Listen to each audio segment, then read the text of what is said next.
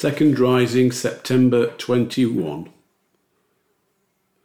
Dear Sir and Brother, Installations and Provincial Visits, Hall Risk Assessment Update.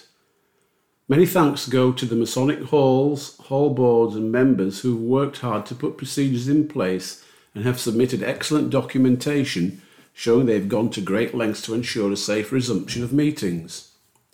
However, I need to advise that the following halls have yet to submit sufficient details to Province related to their reopening arrangements, without which the attendance of a provincial team, installation representative, etc.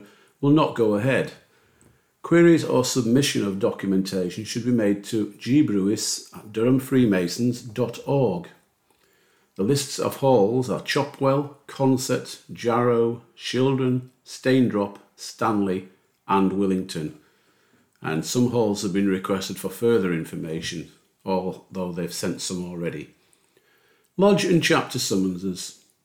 As meetings resume, all lodges and chapters are requested to indicate on the summons and information to members that those who feel unable or uncomfortable in attending meetings should not feel compelled to do so.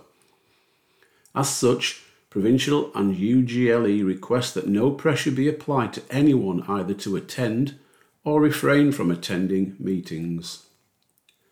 VSO's contact to be made.